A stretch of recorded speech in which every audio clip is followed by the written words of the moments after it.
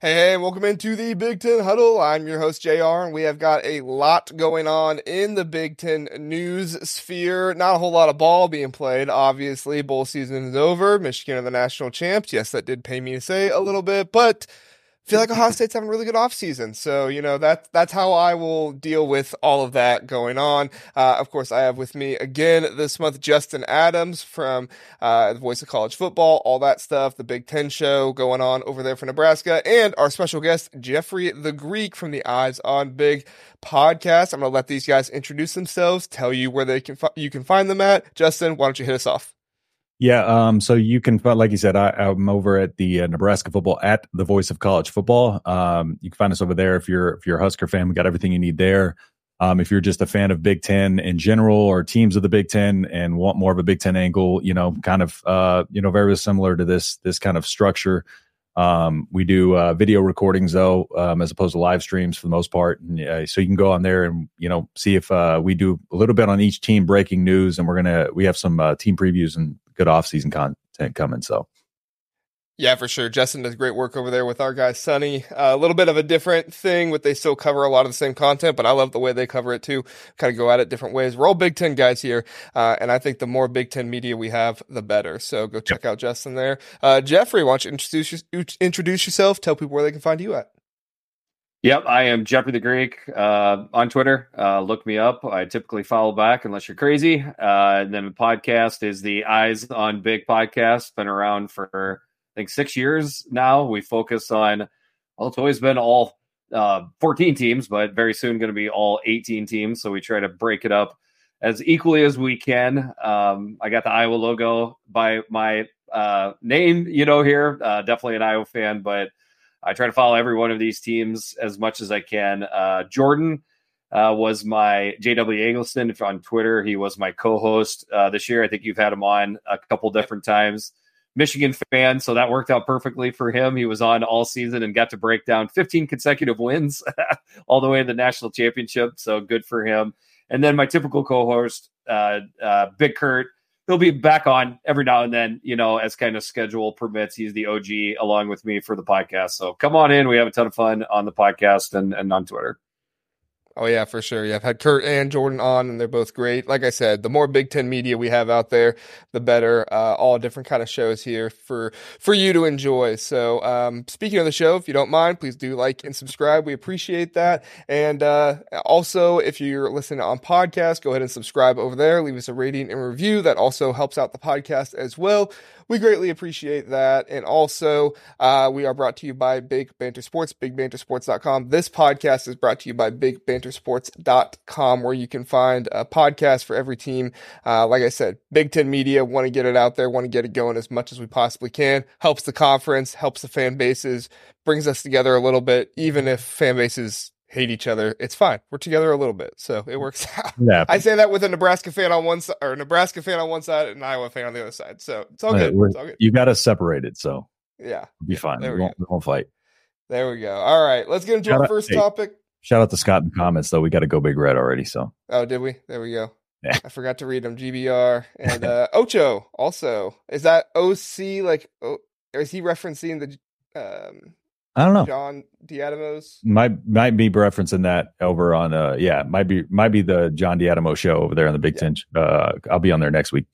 Yeah, next John Monday. Does great work over there. We had him on last week, so great stuff. All right, let's get into our first topic.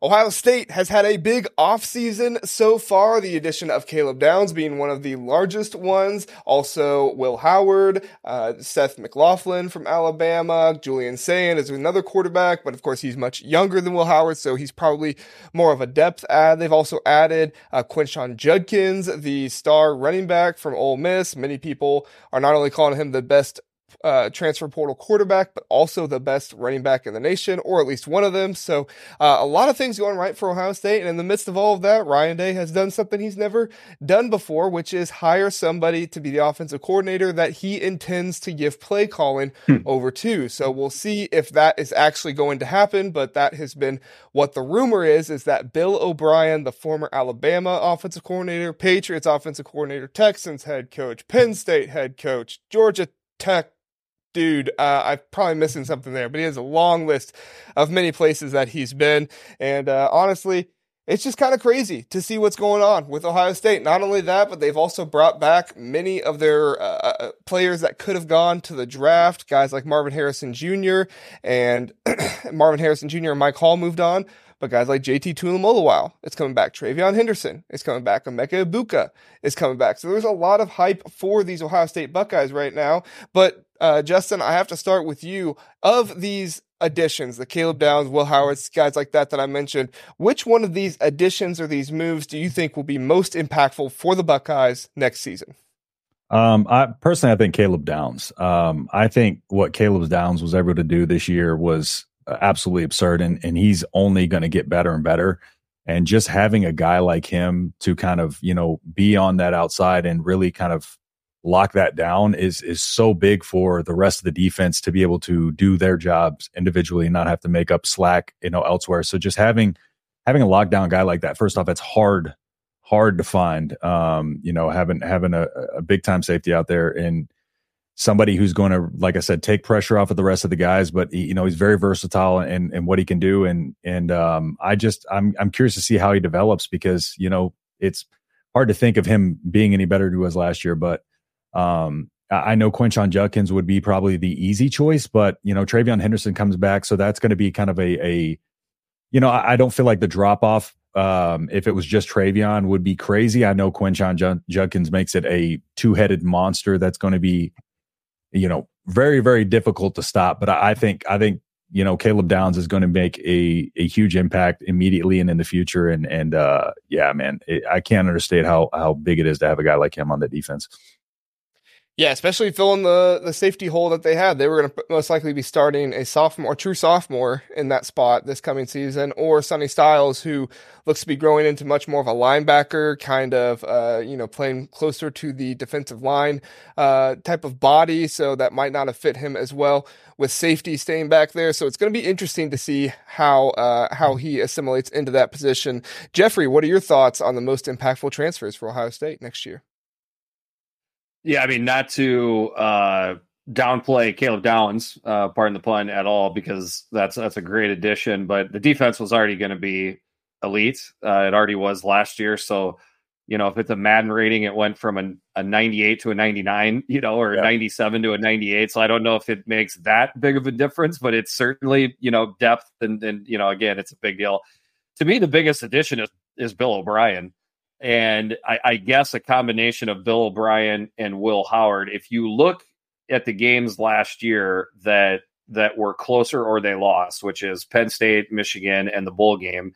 Now, I know the bowl game was, all sorts of craziness for who could actually play, but it was actually the offense, shockingly enough, that came up short for Ohio State to get to where they want to go. I think Bill O'Brien, from what I've heard, he's already walked in and made quite an impression on the other coaches, the offensive players. I think they needed a centralized voice that wasn't Ryan Day, as far as wide receiver coach. Oh my gosh, I'm having a brain fart here for Hartline. He's not a play caller. Okay. Like, he might help out with the play designs and input on the offense. So, that title was kind of title only. I don't think he was actually calling plays. Bill O'Brien is going to call plays. I was shocked to see, I guess I shouldn't be shocked, it's Twitter, but people upset that Bill O'Brien was the guy that was tabbed. I mean, what are you expecting to get out of, that's a great addition. Bill O'Brien knows what he's doing. I mean, he was good enough for Nick Saban very recently. I feel like he's going to do a good job. Now, it's going to be interesting to see how the quarterback shakes out. If I'm making predictions, I think Will Howard is the starter this year. I think the writing is on the wall for Brown and Aaron Nolan, because from what I've read, with Julian saying that was the quarterback they wanted all along. Now that they got him back, I don't think that bodes well for Aaron Nolan. So my prediction is, number one next year will be Will Howard. Number two will be Julian Sayin, with Kleinholtz kind of holding the happy to be here third guy place card, with the other two guys getting out of there. So there's my big Ohio State quarterback prediction right there. So how will Bill O'Brien fit initially Will Howard in, but then Julian Saint also in. Is it a platoon thing, kind of like we saw? Sorry to use this, but with Michigan, 2 years ago, when they brought JJ McCarthy along, it's going to be interesting to see how that goes. But you need a strong voice in the room to lead the offense to do that. And there ain't nobody that's more confident in himself and has a strong voice than Bill O'Brien. Yeah, for sure. And I was on an Ohio State podcast talking about some of the Bill O'Brien stuff, and I was even surprised that the host of the podcast himself said this was a disaster hire, that this was a bad hire, and he was not happy with it at all. The other guy was a little bit better on the hire, but he still wasn't exactly happy with it. And my question was, who did you want? Right? I mean, sure, Joe Brady would be awesome.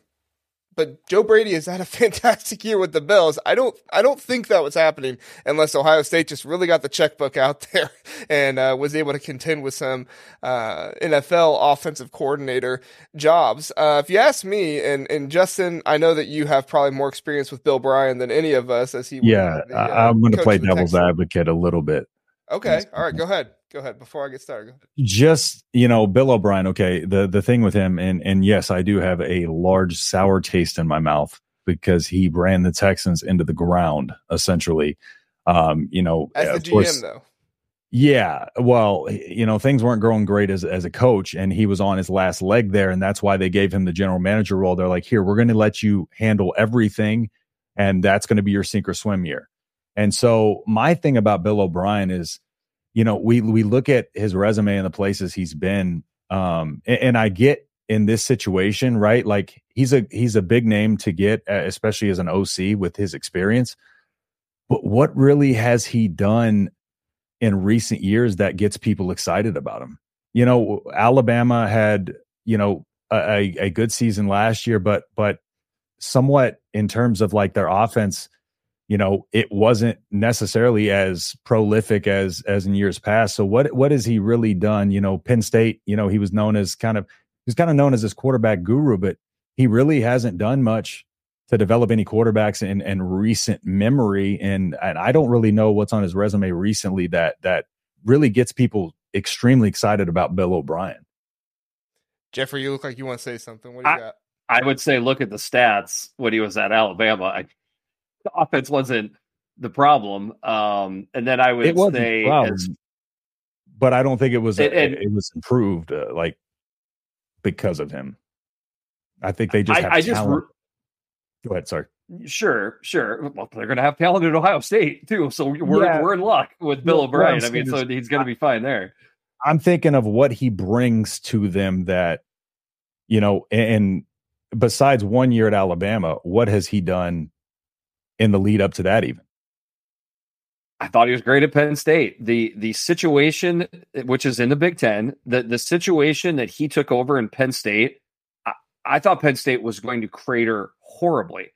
They did not. I mean, it was incredible what he did at Penn State. Yeah, I mean, I think we're going all the way back to Christian Hackenberg stuff. Maybe Christian Hackenberg just wasn't good, so that very much could be what happened there. I mean, sometimes, you just can't mold the clay into what you want it to be. As far as the Texans, there were good times in the Texans for a while, and then things went off kilter for sure. But I don't know. It's just, you as a Nebraska fan better hope that you're not using NFL success and playing that into college, because I didn't think about that at all for Matt Rule, for how disastrous it was in Carolina. Right?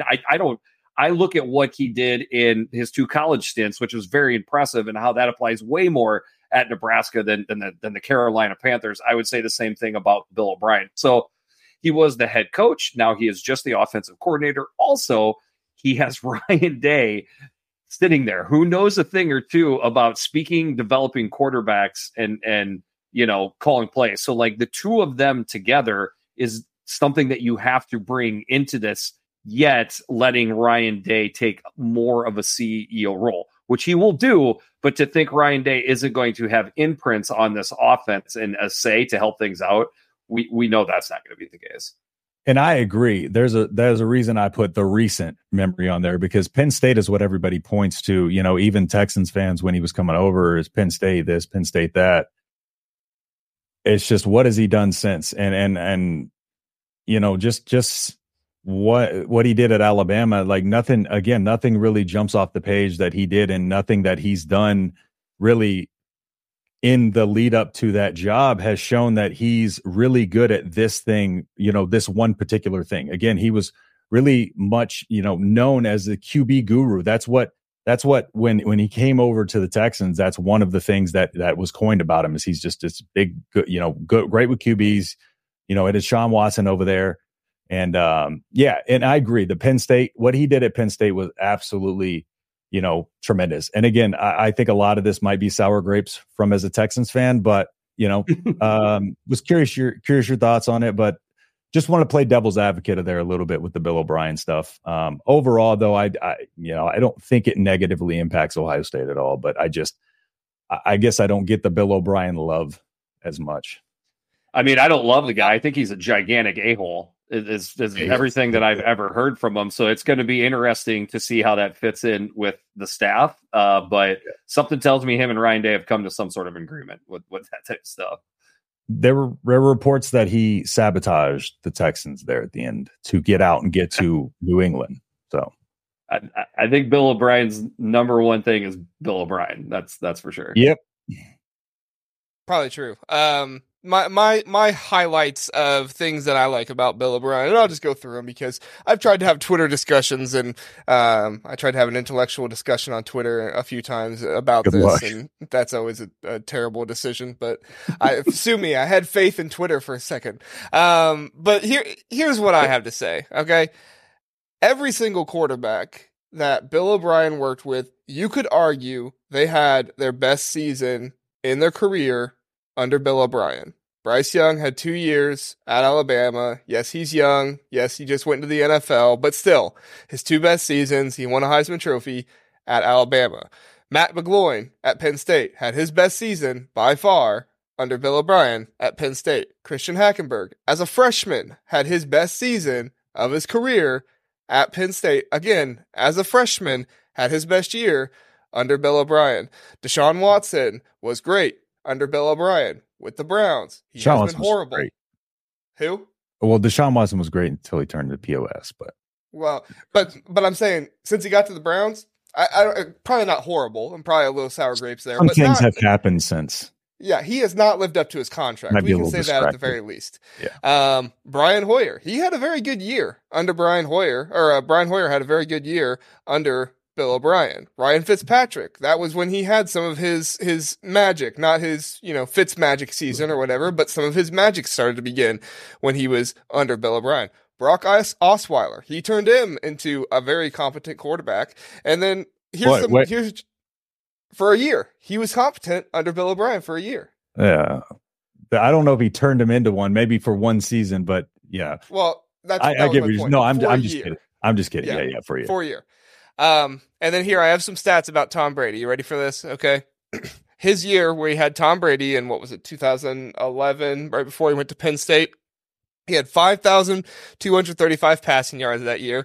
That was the most Tom Brady ever had as the Patriots quarterback. 39 passing touchdowns, the most ever as a Patriots quarterback. 8.6 yards per attempt, his highest of his career. 13.1. I'm gonna give a hard assist to Randy Moss here. I just want to say. Yeah, I was about to say, look at the receiver core. Look at the receiver core that year. But was Bill O'Brien there? It's true. That's true. Yeah. Yeah, that's like one of those things where it's like, hey, we almost got into a car crash, but did you get into a car crash? No, and then finally, 327 yards per game, highest of his career. Yes, I understand Randy Moss was there, and that makes it a big impact. But that then leads into my next point, which is whenever Bill O'Brien has had a good wide receiver there, which I don't think anybody's arguing that Ohio State doesn't have good receivers. He has always done very well. Allen Robinson at Penn State, DeAndre Hopkins. They even had Andre Johnson for a year in 2014. So he needs a receiver to be successful. He needs somebody who can coach receivers. I don't think Bill O'Brien can coach receivers. I watch those Alabama receivers, and Holloman Wiggins was not doing good enough work, and Bill O'Brien sure wasn't either, because those receivers, I don't even think they knew what their routes were sometimes. Yeah. I don't think I'm being over exaggerated there. I legitimately don't know if they knew the timing in their routes sometimes when they were at Alabama. Go ahead, Justin. No, I was just going to say, like, yeah, I get that stuff, but to coin somebody a QB guru, right? Like, yeah, maybe he was successful in those situations, and each one of those situations is different, as we kind of pointed out with the New England situation with Randy Moss. But it's one of those things where it's like, yeah, he's had success and he's had offensive success, but to name somebody a QB guru, I feel like he needs to do more with these guys to set them up for long-term success, my opinion, and developing them as a QB, not only in just their offense, but as a quarterback mechanically and with reads and stuff like that. And so, another thing to look, I try to look forward to is sustained success after. But again, a lot of this could be sour grapes from the whole Houston Texans situation. I will admit there's unconscious bias here. And unconscious bias is something that I can't really pick up on. So, if it's there, I'm sorry, but there's a little bit there. One thing I would add, every one of us, one thing I would add is what you would have to say about Bill O'Brien, even Justin, is that there has been a variety of offenses that he has run throughout his coaching tenure. Okay. Yeah. I think that's going to come in handy this year, because although I believe it will be an Ohio State offense / Ryan Day, what I think is that the smart thing to do with quarterbacks that aren't at the level. I mean, we see with CJ Stroud, is okay. We don't have a CJ Stroud on this roster right now. Maybe Julian Sayin gets there someday. Okay. But right now we don't have that. Run the ball. Don't turn it over. Rely on your defense. Hit, timely third down plays. That sounds like a Bill O'Brien type of offense to me. Pop a big one every now and then. I don't know. I don't think it's going to be a drastically different looking offense next year, but I will. I don't know. JR, I'd ask you this. What I said on the podcast over and over again is that's what Ohio State should do last year. And it always seemed like Ryan Day got uncomfortable where he wanted to just open it up when I don't believe he should have. And the offense never knew what it was last year. I felt the identity was either lacking or it was there sometimes and then gone. Do you agree with that? And B, is that something that you think Bill O'Brien was brought in to fix, a solidified identity? Yeah, I think number one, a lot of the identity issues came from the fact that Ryan Day runs an offense where his quarterback does literally everything.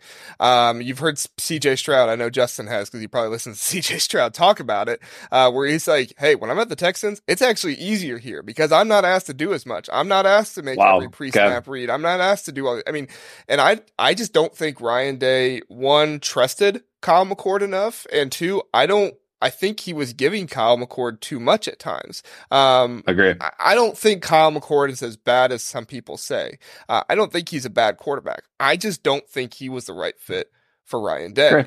Sure. If you go read some of my tweets, you might say, John, you were a little bit harsher on Kyle McCord than that. And I was a little bit, but we also lost to Michigan and I have emotions. Sue me. But yeah, so I think number one, that, and then number two, I think Bill O'Brien does come in to give them a little bit more of that play calling and stuff like you talked about, that he is able to take some of it off of Ryan Day.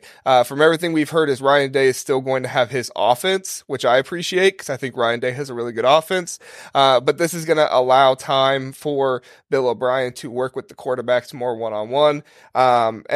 This is purely speculation on my part. This is an opinion. I don't have any insider knowledge on this, but, Ryan Day had a quarterbacks coach who didn't have a long history in Corey Dennis of being a quarterbacks coach. And so how much did Ryan Day also trust Corey Dennis working with these guys? I feel like bringing somebody in who's worked with quarterbacks for a long, long time, and like I said, has had success, at least with those quarterbacks in his system, to be able to work well, gives Ryan Day a little bit more ease to be able to go and work with the rest of the team, make relationships elsewhere, kind of like what Eli Drinkowitz was saying before the bowl game, where he was going on and on and on about how, a weight has been lifted off of his shoulders now that he's not play calling and doing all these things. So I do want to reiterate, I don't think that this is a great hire. I think this is a good hire. Yeah. I do think there were, other guys who had been great, but I also think those were long shot hires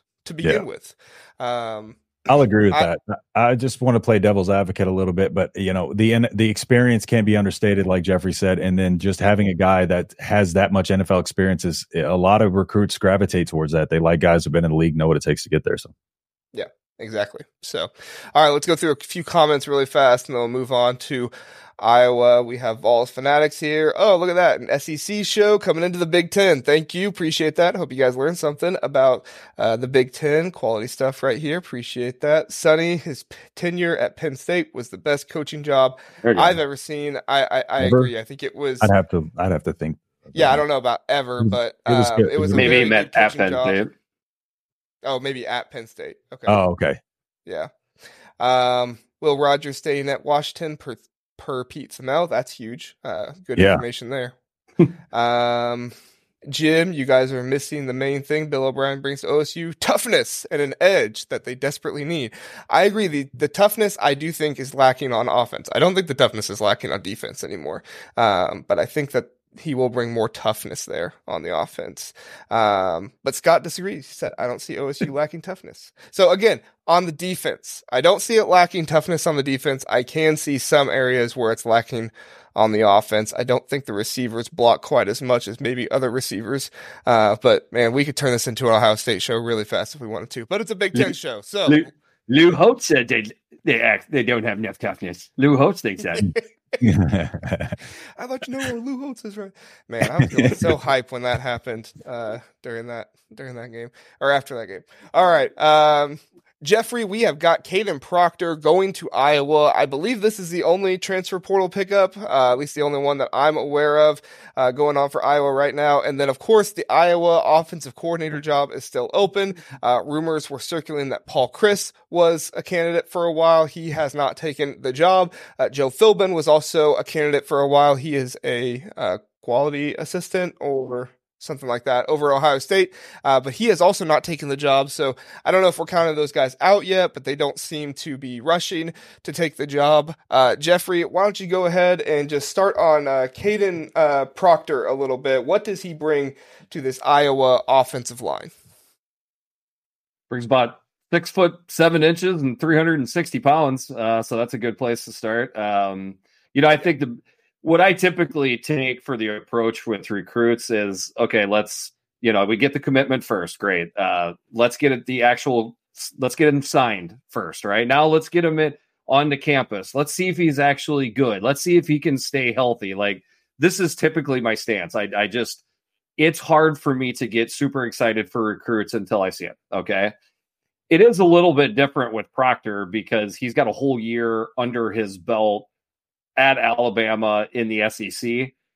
He struggled at first for sure, but I have read into how much improvement he showed throughout the year, last year. And then especially the last 4 or 5 games of the year, he really did well. Okay. So it is a safer bet that when he arrives on campus, he will be a very good left tackle. So that it doesn't just help left tackle. It really should help almost the entire line, at least 2 or 3 spots, because now we've got a tackle that should be playing guard, or our left tackle switching over to right tackle and then him kicking down to guard. It essentially picks up 1 or 2 spots, maybe even 3 on the offensive line to solidify it. So I believe that along with better schemes to help out the offensive line so that they're not getting attacked when seemingly the defenses have a pretty good idea on what the plays are that are coming up. So you switch things up with scheme. Suddenly you've got a twofold reason why the offensive line for Iowa should look better next year. Well, you started talking about scheme. Do you want to hit on the offensive coordinator real fast? Your thoughts on Chris Philbin and who the possible new guy coming in is? Yes, like I said, I think I know who it is. I'm going to probably shy away from naming it right now, just do some really stupid hints at it. But I did think it was Joe Philbin at one point. And then all signs pointed to Paul Chryst. We will see someday if some of the details with that are let out on why that went down. It wasn't just as simple as Paul Chryst turned it down. He turned it down officially is how I think it went, but there was just a lot of things kind of happening behind the scenes there. So the next guy is going to be somebody that's going to check the marks. I believe the next guy is going to be somebody that will check the marks that I wanted, which is young-ish guy. Okay. Somebody from the college ranks and somebody that has a lot of experience with college quarterbacks. So if it is the guy that I believe it is, he will check those boxes, and he has tons of Power 5 experience. So not in the Big Ten, to give another hint, but if not Bill O'Brien, we will see if this guy, if it is him, if Justin gives him the quarterback guru stamp of approval. I can guarantee you he's more of a quarterback guru than Brian Ferentz was. Although a great offensive line coach, Brian Ferentz. So I believe the schemes will, I get nervous with making outlandish statements when it comes to the Iowa offense. I shockingly was hoping for the 99th ranked offense going into last year. How foolish that, the thought process was, but it should look different. Okay. There is going to be different schemes. For the most part, the blocking schemes for running the ball downhill were mostly fine. We switched from a lot of zone to a lot of pin and pull last year, and we saw a lot of success with that, but it's going to be limited with these schemes and quarterback that we were rolling out there for the throw game. I think we will see, an improvement on both sides, or on both quarterback and play calling with that. Yeah, I think, the offensive coordinator position under Kirk Ferentz is a special one, because Kirk Ferentz obviously has his way that he wants his team to be run, which has worked out for him. He's the longest tenured FBS coach, I think, active right now. So obviously he's been doing something right there. And it's not always a sexy offense. It's not always something that, is going to drop your mouth. But guess what?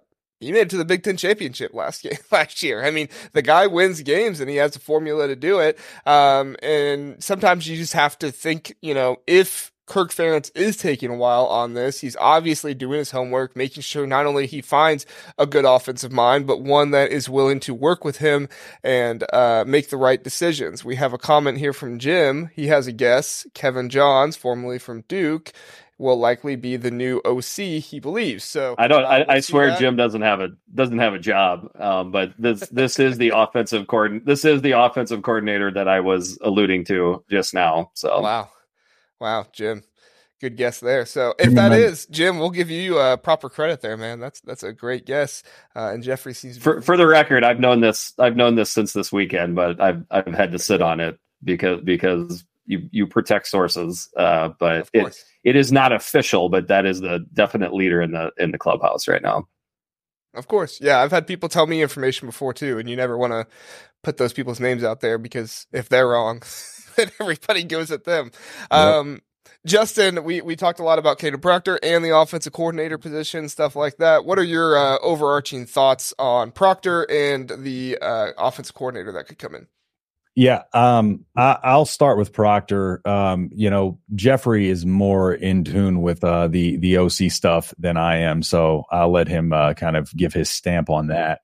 But with Caden Proctor, it was one of those things where it's a weird situation where he was recruited by Iowa, and then kind of the fans kind of turned on him, and then he's coming back. So like Jeffrey talked about, he's a mountain of a human being. That is the first thing you notice about him, is just a huge guy, a first round level talent. And to Jeffrey's point, looking over his PFF grades, he did play his best in the biggest moments. His overall grade 66.3, a better run blocker than he is a pass blocker, which will probably serve him well there. But, he developed his pass blocking, especially over the course of the season. His best game, believe it or not, was against Georgia in the SEC title game, where he had his overall grade normally is a 66.3, and his pass block grade's a 58. But against Georgia, 78.4 overall, 74.6 run block, 79.2 pass block. Actually, pass block much better in that game. And his best games were against Georgia, LSU, Tennessee, and Michigan was actually his fifth best game. And a game where the offensive line there didn't perform very well. And that was his fifth best game. And it was a solid game by him overall. So, Caden Proctor just fits, the type of 5-star recruit I see Iowa getting, this big offensive lineman to come in and just kind of set the tone in the battle of the trenches. And yeah, it's going to be a massive get for them. And, I think, over the course of his development in the middle of the season, and it's the thing is about offensive linemen is, they don't develop extremely quickly. So to see that over the course of the season was actually really impressive. And I think he'll take a big leap between last year and this coming year in Iowa. So. Yeah. I mean, if I can, go ahead. Yeah. If I can, to just add on to what Justin said there, I think at one point, Brian Bulaga was the only starting left tackle as a true freshman at Iowa ever. That's somewhat recent, I mean, that's like 10, 12 years ago, something like that. Like that, the point I'm trying to make is it's rare, right? For a left tackle to start as a true freshman. So him to go down there to Alabama, which obviously, has been the career route for college football, very quickly start and they stuck with him, and maybe part of that was because the Alabama offensive line needed him to be there. It had kind of gotten beat up a little bit towards the end there. But I do think that said heavily that they believed in the talent, and then it showed out by the end of the year because you brought up a great point. It's tough. That is a tough position for young guys because it is so technical. I mean, it is so technical. Hand placement, feet, everything like that. Like it is drilled over and over. This is me looking from practice. I never played offensive line, to be clear. But so you're bringing up excellent points, and he seemed to get a lot better. Plug and play. I always get nervous saying that, but he's about as close to plug and play for Iowa as you can get. Agreed. Yeah, and I mean, whenever you go into the SEC and do literally one of the most difficult things in college football, which in my mind is to start at tackle as a true freshman, I mean, like you said, there are just so many things that go into playing offensive line and, not just, having the technique and stuff like that, but having the feel for it and the speed at which guys are going. And I just look at it and I say, in Ohio State wanted the guy. And I say, if he went to Ohio State, he would have been the most impactful guy to go in to that transfer class for me, because I mean, this is a guy with experience that if you get a good left tackle, that can change your offensive line. You don't have to help as much with him. You don't have to chip block and do those some kind of things. You can leave a guy out there on an island, and it's almost as invaluable as a cornerback who you can leave out on an island consistently, especially with some of the best wide receivers out there as well. So, and I like the point you made, Justin. He did struggle a little bit more in pass blocking than he did run blocking. And one of the reasons he's a really good run blocker is because, man, he is a big boy. What'd you say, Jeffrey? 360, 350 or something like that? I mean, 6'7". Big. Yep. Yeah, big guy, and he'll really be able to help out in that area. Justin, did you have any thoughts on who Iowa should be looking for in their offensive coordinator and Kirk Ferentz hiring one or anything like that before we move on? Nothing crazy. I was just kind of like listening to some speculation on and some of the NFL guys. It just doesn't seem like it's going to be any of those. Some of the NFL names I'd heard: Brian Johnson, Frank Reich, Pete Carmichael. So, but don't necessarily. I was just kind of listening to some Iowa content, getting the feelers out and see what kind of they were saying. But not a ton of knowledge inside of it. But very, very interested to see, because naturally it's going to affect us in many ways. So, and it's not official yet with the offensive coordinator. There's just kind of a leader in the house type of deal. And then I'd be remiss if I didn't bring up Phil Parker, defensive coordinator, LeVar Woods, special teams coach. These are the reasons why Iowa has had success. The last 2-3 years. And when you and Jer, when you asked me earlier about lack of transfer portal activity, certainly not having the offensive coordinator is going to limit your ability to bring in offensive players. Okay, I mean, I think Caden Proctor was a little bit special with that. Maybe he had a little bit of knowledge on the offensive coordinator. Who knows? But what the NIL has already morphed into doing now, just a couple years into this thing, is retention of players coming back. That was what the Iowa coaches and Tyler Barnes did a great job with, along with Caden Proctor, what was focusing on bringing guys back. And we don't have the entire defense back because unfortunately Cooper DeJean is going to take that NFL bag, a little bit too enticing for him. But outside of that, All-American, linebacker, almost our entire D-line except for one guy that was a super senior. So those guys got recruited back onto the roster to a defense that was extremely good last year. So that was what the focus was. Now you hopefully get the offensive coordinator into place. And wow, what would this look like if Iowa's defense and special teams looked a lot like it did? It has the last 5 years, but we actually have a confident offense. Color me excited that we might actually get to start figuring that out here next year. Maybe one day. Oh, sorry. Go ahead, Justin. No, I was going to say maybe one day you can bring in a 5-star quarterback. I could say that now. I had to wait until this season to say that. I'm just kidding. Y'all beat us. You got brag. Go ahead, Jared. No, I was just going to say, one of the biggest things is Cade McNamara coming back. I mean, give all the credit in the world to Deacon Hill coming in and doing what he did. Obviously he won a good amount of games when he was a starter, but Cade McNamara, I mean, he's the type of guy that you want at Iowa, doesn't turn the ball over a lot. He's not going to try and make, a bunch of super special plays because he's going to understand that, this is a defensive-led team. This is a special teams-led team.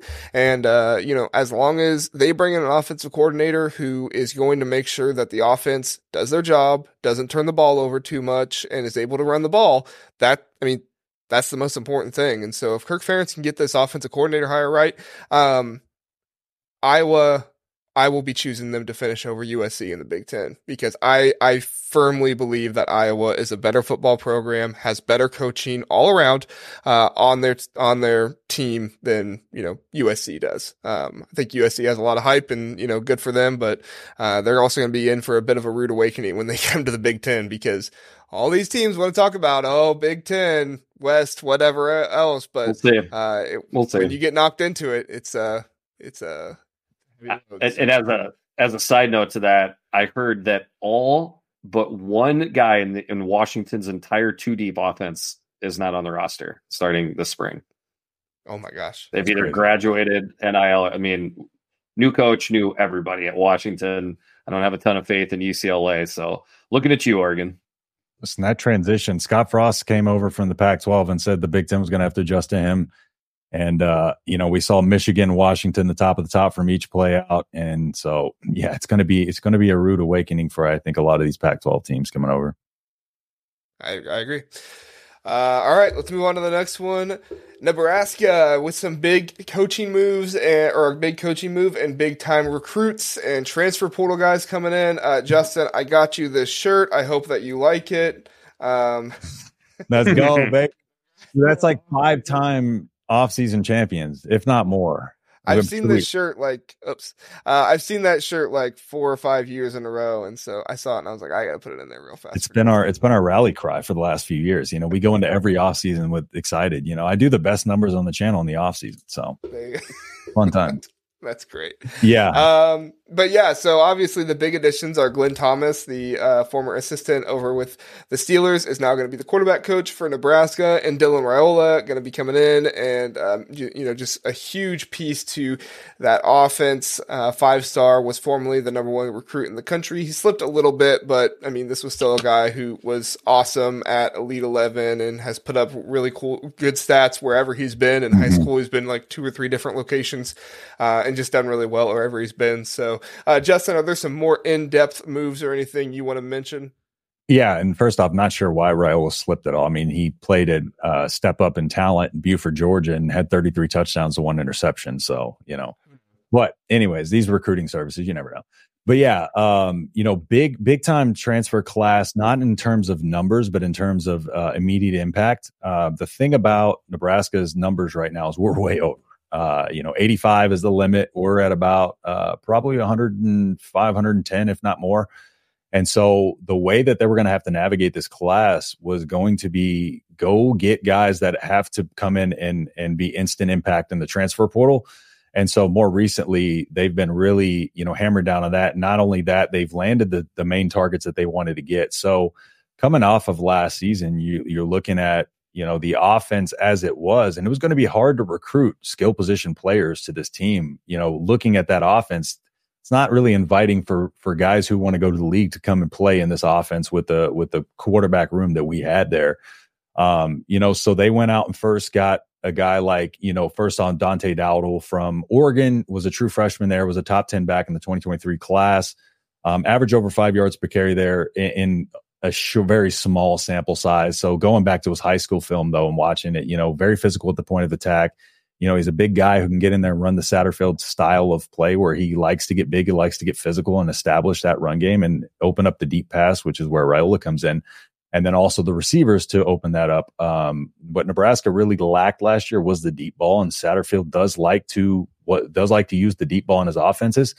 And, it was the quarterback ability to get it out there. Harbaugh didn't really have it. One of his biggest knocks his entire career has been his deep ball accuracy. Struggled there. So, and just didn't have the weapons. We're down to a lot of true freshman receivers. Malachi Coleman was a true freshman, was going to be our X until Jamal Banks. So what Isaiah Nair brings, he was at Wyoming and then of course was at Texas most recently, but Isaiah Nair had his best seasons at Wyoming and he's just a playmaker. He's a guy who, he's a big body guy who can go up and get 50-50 balls. He's got good ball skills, but he's also very, very fast, 4.4 40, stretch of the field, a lot of deep, touchdowns on his film. And what they did at Wyoming, like I said, they made it a point, and his coach mentioned this, to just get the ball in his hands as much as possible and let him cook. And so Isaiah Nair was a big guy to get, but we really still needed that X receiver. And that's why Jamal Banks, I think Jamal Banks cemented Isaiah Nair as a great pickup as opposed to good, because Isaiah Nair by himself, I feel like would have had to do too much and we wouldn't have been able to use his strengths. Whereas Jamal Banks can now come in and be that big body, X receiver. He's very physical at the point of, he goes up, he's aggressive at getting the ball at its high point. Maybe needs to refine some route running, but was the top receiver at Wake Forest. Wake Forest just didn't have a good offense, didn't have a good quarterback.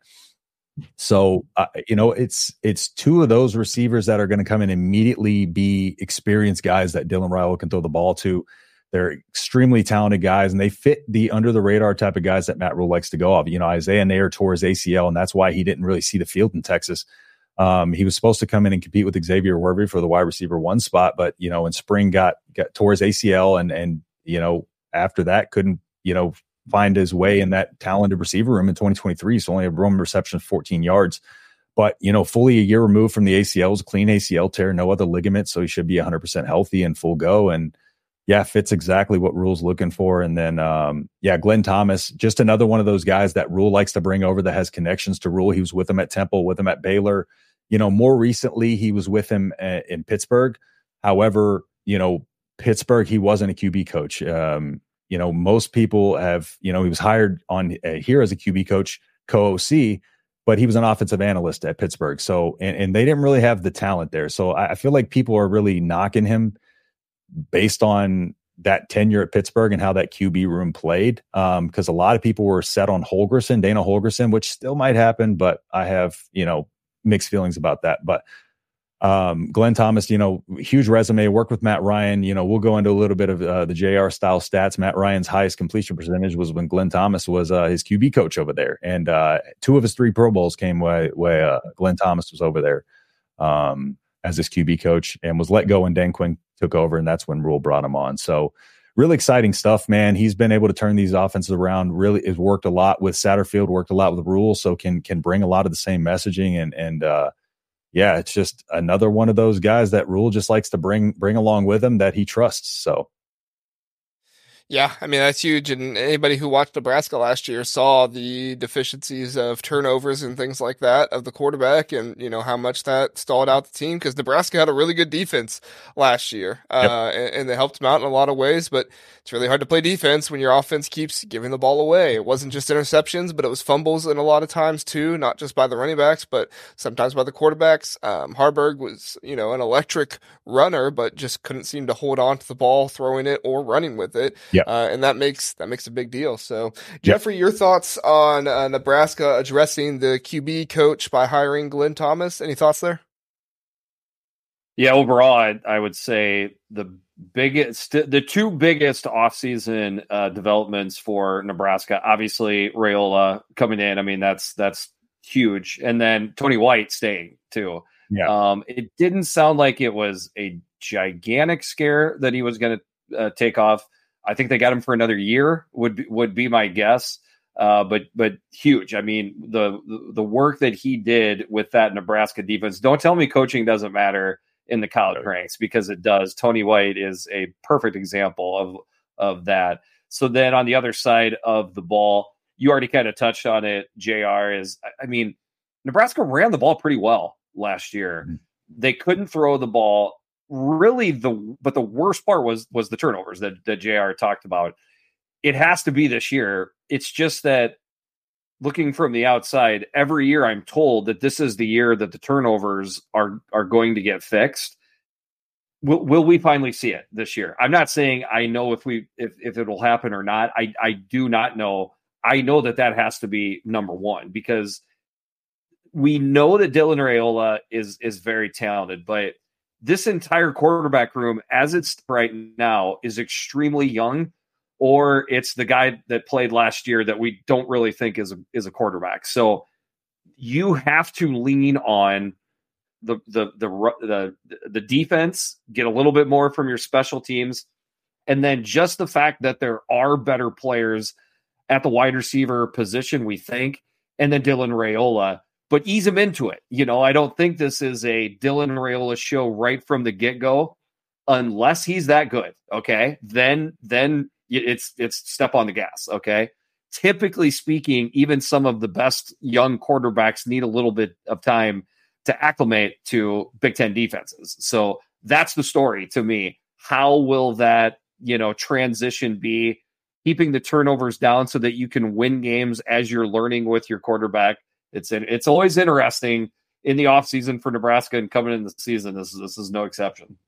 I agree. Trust me. I'm drinking the offseason Kool-Aid every single year, and every single offseason I tell myself I'm not going to do it again, and I do. So that shirt was very fitting. And to your point, Jeffrey, yeah, it's one of those things where it's like, each year we think the turnovers are going to improve, and it was probably about the worst I've seen it in a long time last year. However, the only positive sign is I do think overall everything around this team that was negative has improved outside of the turnovers and the close losses. Everything that was brought over from the Scott Frost team in terms of the culture, the physicality, the way these guys play for each other, the closeness of the staff and the team. And I think, it's one of those things where turnovers are one of the things that can be, coached out of people, and our ball security can be coached to people. And I do think a lot of the turnovers this year were very mental by our quarterbacks too. I do think the quarterbacks, there was a lot of guessing going on with these quarterbacks, because I think they were just real tight and tense, because they knew that, their job was on the line every single game, because the quarterback room in Nebraska was so, they knew that there were the problem. And I think over the course of the season, that just started to get to them. You saw Heinrich Harbaugh play a little bit more tense and not really go on his instincts like he did in the very beginning. And he's just not a good overall quarterback. He reminds me of a Taysom Hill type of guy. And like you said, we got Raiola on the roster, and outside of that, we got another 4-star in this class, Daniel Kalen, coming in. But that's really it. And I do think it's Raiola's job from the start. But I think the easy early schedule is really a blessing in disguise for us, because I think that gives him time to get in there and really, kind of get some of these reps, because the first 6 or 7 games are fairly favorable, should all be, very winnable games for Nebraska. And then the late slate gets a little bit, a lot bit more tough. So Yeah, I think the schedule might play to his benefit there, but it's one of those things where he's going to probably be the starter because there's no other really choice to get in there and win games right now. And be interesting to see for sure. So Colorado, easy game then. I'm going to that game. Well, we're going to blow Colorado out, man. We ain't playing at altitude this time. I'm bringing my watch. I don't wear a watch, but I'm bringing one anyways.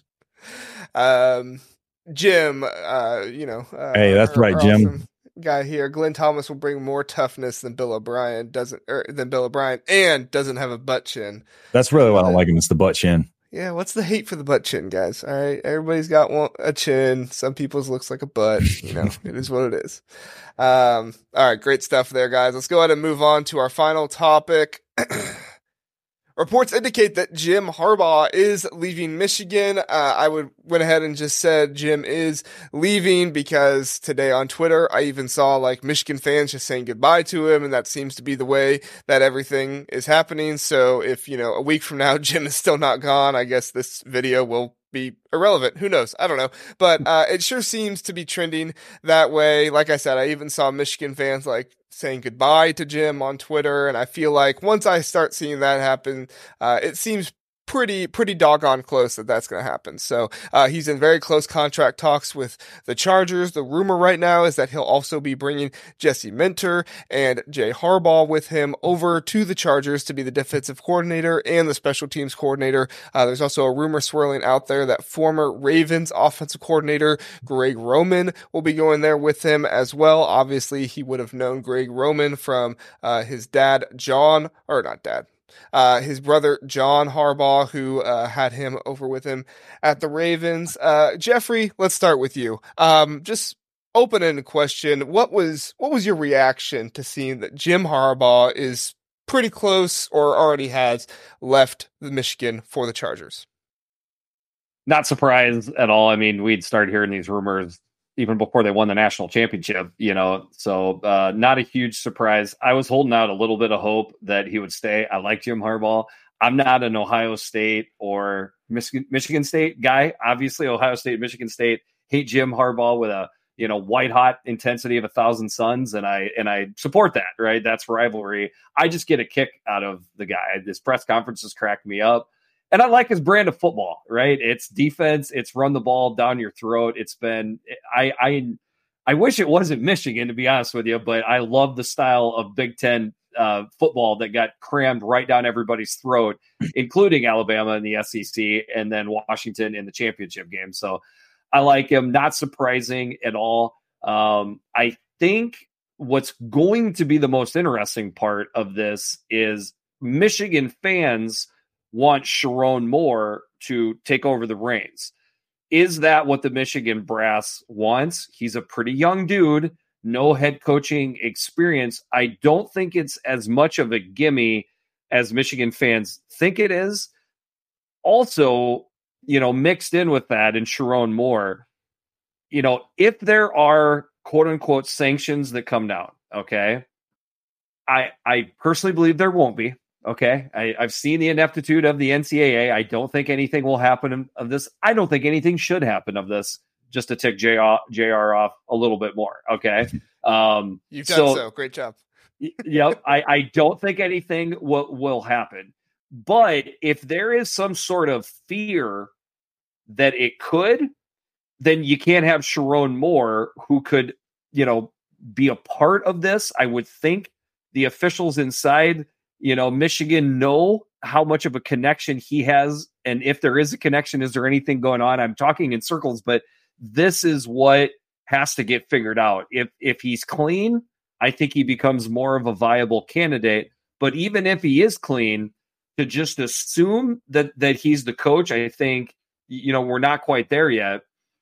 And then the last thing I would add to that is, if it's not Sharon Moore, the 30-day window opens up and we could see a lot of what we just saw happen at Alabama with guys going everywhere.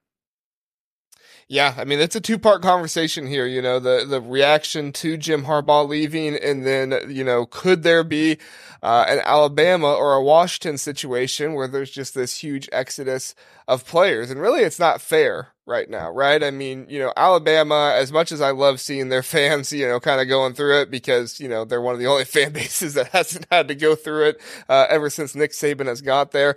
But, it's not fair that you are losing all of these players and everybody can just kind of pick and choose who they want, and you have no ability to go and get anybody else. Now, obviously, the spring window will be open, but that does limit who can you go get because of, the one-time transfer, unless you're a graduate from before, and people may have already transferred in the first window. So it's definitely not a situation that you want to be in. I'm curious to see if that will impact the Michigan administration, those kind of people, and there's a decision making. It really seems like Jim Harbaugh set it up to be this way.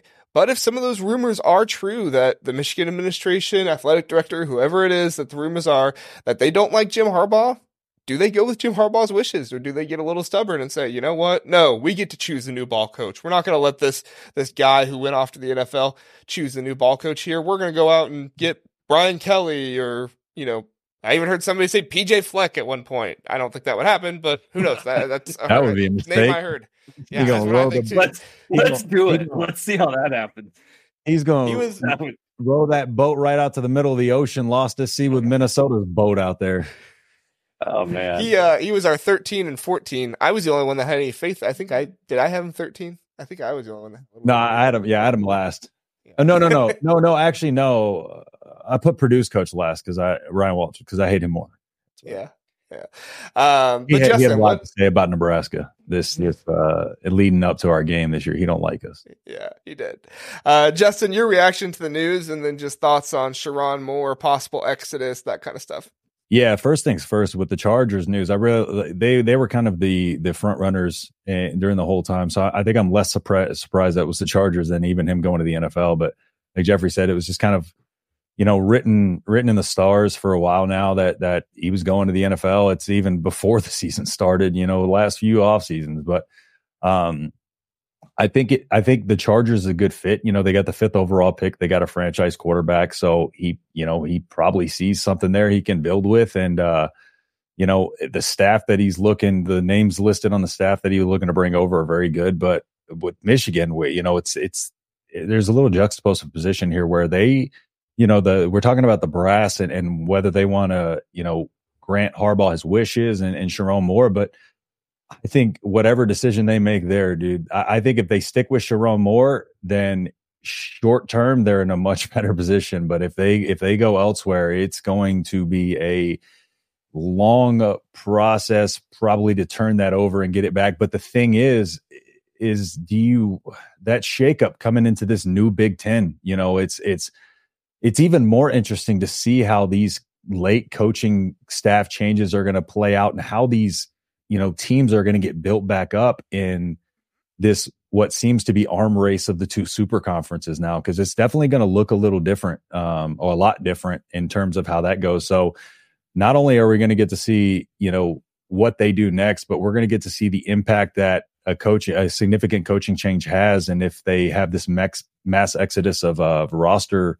turnover, just how hard it is to be able to build that back in this current college football world. So really interested to see, because I think that Sharon Moore decision is going to be all the difference in how we view this Michigan team the next season or two. So I think Sharon Moore, though, in terms of just for the ease of the transition and retaining a lot of the talent that they have, I think Sharon Moore has, I think it makes sense.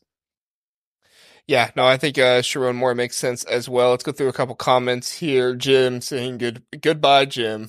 Jim saying goodbye to Jim. The other Jim. Casual Big Ten. Greek. Let's go. Glad you're here. Yes, we are too. Justin Rose. Greg Roman was Jim Harbaugh OC. Yes, actually he was. 11 to 14, I think, when he was, and I think he was at Stanford with him too.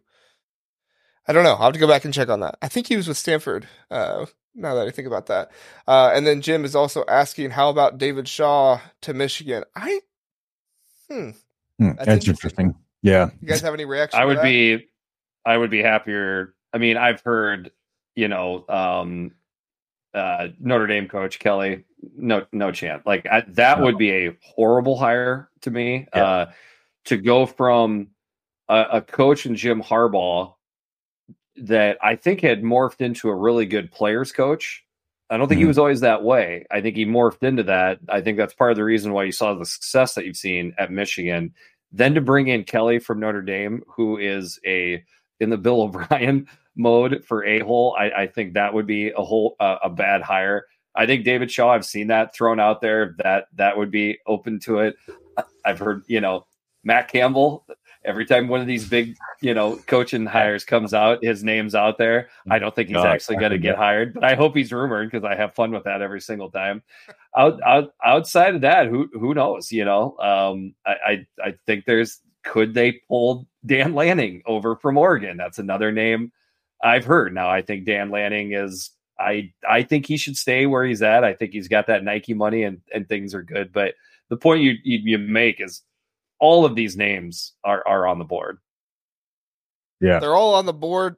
The problem with it is the timing, right? I mean, we saw this when Ohio State moved on from Jim Tressel in May. Obviously, this isn't as late as that, but the coaching carousel of hiring a head coach has kind of already surpassed us in a lot of ways. Even Arizona had to go out and hire the San Jose head coach to be their head coach. I'm not saying that's a bad hire, but normally you try to go with maybe somebody with a little bit more cachet or maybe been in the Power Five for a little bit before you go out there and do that. So it sounds like I'm dogging that hire. I'm not dogging that hire. I'm just saying, that's kind of what can happen when you try to hire this late. I think Sherrone Moore gets the job if, all this comes to fruition and Jim Harbaugh's moving on. I think Sherrone Moore gets the job. Number one, I really think that the players in there believe in Sherrone Moore. They had, an amazing experience to bond with him those last 3 games of the season. Those guys who were there for that, I know a lot of guys are moving on, but,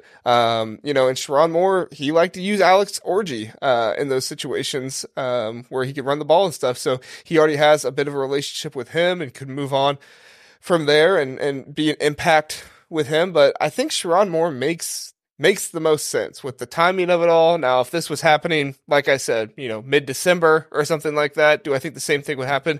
No, I think they probably would open it up. But because of the fear of what happening to you, like happening to Alabama and Washington, and because of the timing of not having a whole lot of options at this time, I think you most likely see Sherrone Moore be the hire. Do you agree, Justin? Yeah, I agree. And to Jeffrey's point where you mentioned Dan Lanning, I bet you Oregon fans are really sick of Dan Lanning. 37-year-old Dan Lanning's name being thrown out there for all these positions. They're probably a little anxious that he might be gone in the next couple seasons. But yeah, I agree. Sherrone Moore has got to be the guy, in my opinion. Everything lined up perfectly. He even got to coach some games for certain reasons, this season. And so, yeah, he's built such a good relationship with that team and those players. And just looking at how emotional he was in some of the press conferences or post games, you can tell how much he cares and loves that team. And I think the players pick up on that. So I think he's a guy that they want to play for. And hopefully the brass pick up on that because they aren't always in tune with what the players are wanting and thinking. So. Yeah, and I mean, don't get too caught up in the politics of it all, right? Yeah, if they don't like Jim Harbaugh, just make the right decision for the team. It doesn't matter if Jim Harbaugh was grooming this guy to be the head coach, or if you don't like Jim Harbaugh, just make the best decision for the team. Don't ruin your own legacy for somebody who's gone. Right, exactly. So yeah. I guess this one just popped in my head. We'll discuss it really fast, and we'll be done from here. But Michigan, I mean, you guys brought up Dan Lanning. I feel like Alabama's probably a better job than Michigan. So if Alabama couldn't get him, I don't think Michigan could. But maybe I'm biased. I know I'm a Buckeye fan, so I'm gonna look a little bit more down on them than maybe some other people. But I mean, is Michigan on the same tier, about the same job as Alabama? Is it worse? Is it better? I mean, Jeffrey, you have any thoughts on the position of head coach at Michigan? What kind of job it is compared to other schools? If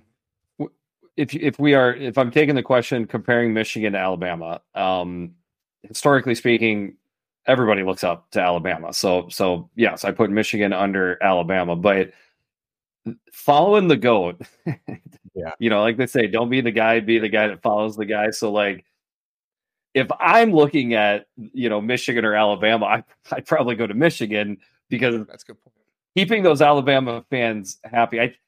I think Michigan fans, they're new to this national championship situation. I think most Michigan fans understand it took a 3-4 year build for them to get to the point where they can win the national championship. And they know 80% of the guys that were involved with that are gone now, right? So I think Michigan fans have a little bit more, context here to understand that they're probably not going to win the national championship again next year. Alabama fans think they're winning it again. They can't believe they haven't won it in 2-3 years, whatever it's been for them. So that plays into it to me. Maybe it played into it to Dan Lanning. I don't know. That's a good point. I didn't think of that. What do you think, Justin? Yeah, Jeffrey kind of took the words out of my mouth. It was one of those things where it's like you look at the programs, right? You can definitely probably put Alabama ahead of Michigan in recent years, but the coaching positions themselves, looking at from the outside looking in, if you're Dan Lanning from the Alabama position, like he said, he's kind of going out near on top almost. It was a shock that he was, retiring and stuff like that. And then on the other end, you have Michigan with all these, this black cloud over him in regards to the scandal and stuff like that. And then also, following Jim Harbaugh, who, wasn't always beloved in Michigan, came on, in the last 3 years and really turned it up and became, somebody, last year, really most of the fan base joined on, but in the previous couple of years just started to kind of trend the right direction for Michigan. But it's not that long tenure of success that he'd have to follow up to level of Saban. And it's one of those things where it's like the overall coaching and how people are going to look back on this, depends on the sanctions. And if Dan Lanning could come in and win with this Michigan team, and not have that black cloud over him, he could come out looking better than Harbaugh did. So it's one of those positions where Michigan, he can be seen as successful and maybe, be seen as an improvement compared to what they had. But in Alabama, you ain't doing that.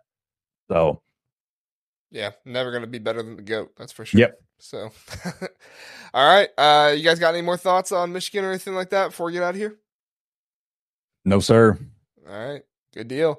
Thank you so much, Jeffrey, for coming on. And thank you so much, Justin, for coming on. Appreciate both of you guys. We will be back next Tuesday to talk more football. Sunday night, Wednesday night, reserved for basketball right now. So we will have a basketball episode tomorrow night. If you're into that kind of thing, if you're not, you're football only, check back in with us next Tuesday at 9 o'clock. There were some games going on tonight. We'll talk about those. Did Ohio State play tonight? They did, and they lost, and it was depressing. So, okay. Yeah. I have my emotions ready for the episode. Sorry, JR. All the people, it's become a thing. There are people who just genuinely like me being depressed about Ohio State basketball. I'm a Nebraska fan. I don't want to hear depression about basketball. Nebraska kicked our butt tonight. We're the worst Division I program in history. 0-7 all time in the tournament. Okay. Thank you. You've made me feel even better about getting blown by Nebraska. We're good this year. Yeah. We're good this year. Rank Mass destroyed us. Anyway, so if you want more depressing JR with his basketball takes about Ohio State, tune in tomorrow night at 9 o'clock. So thanks so much, guys, for coming on. Thank you, everybody, for listening. Have a great night.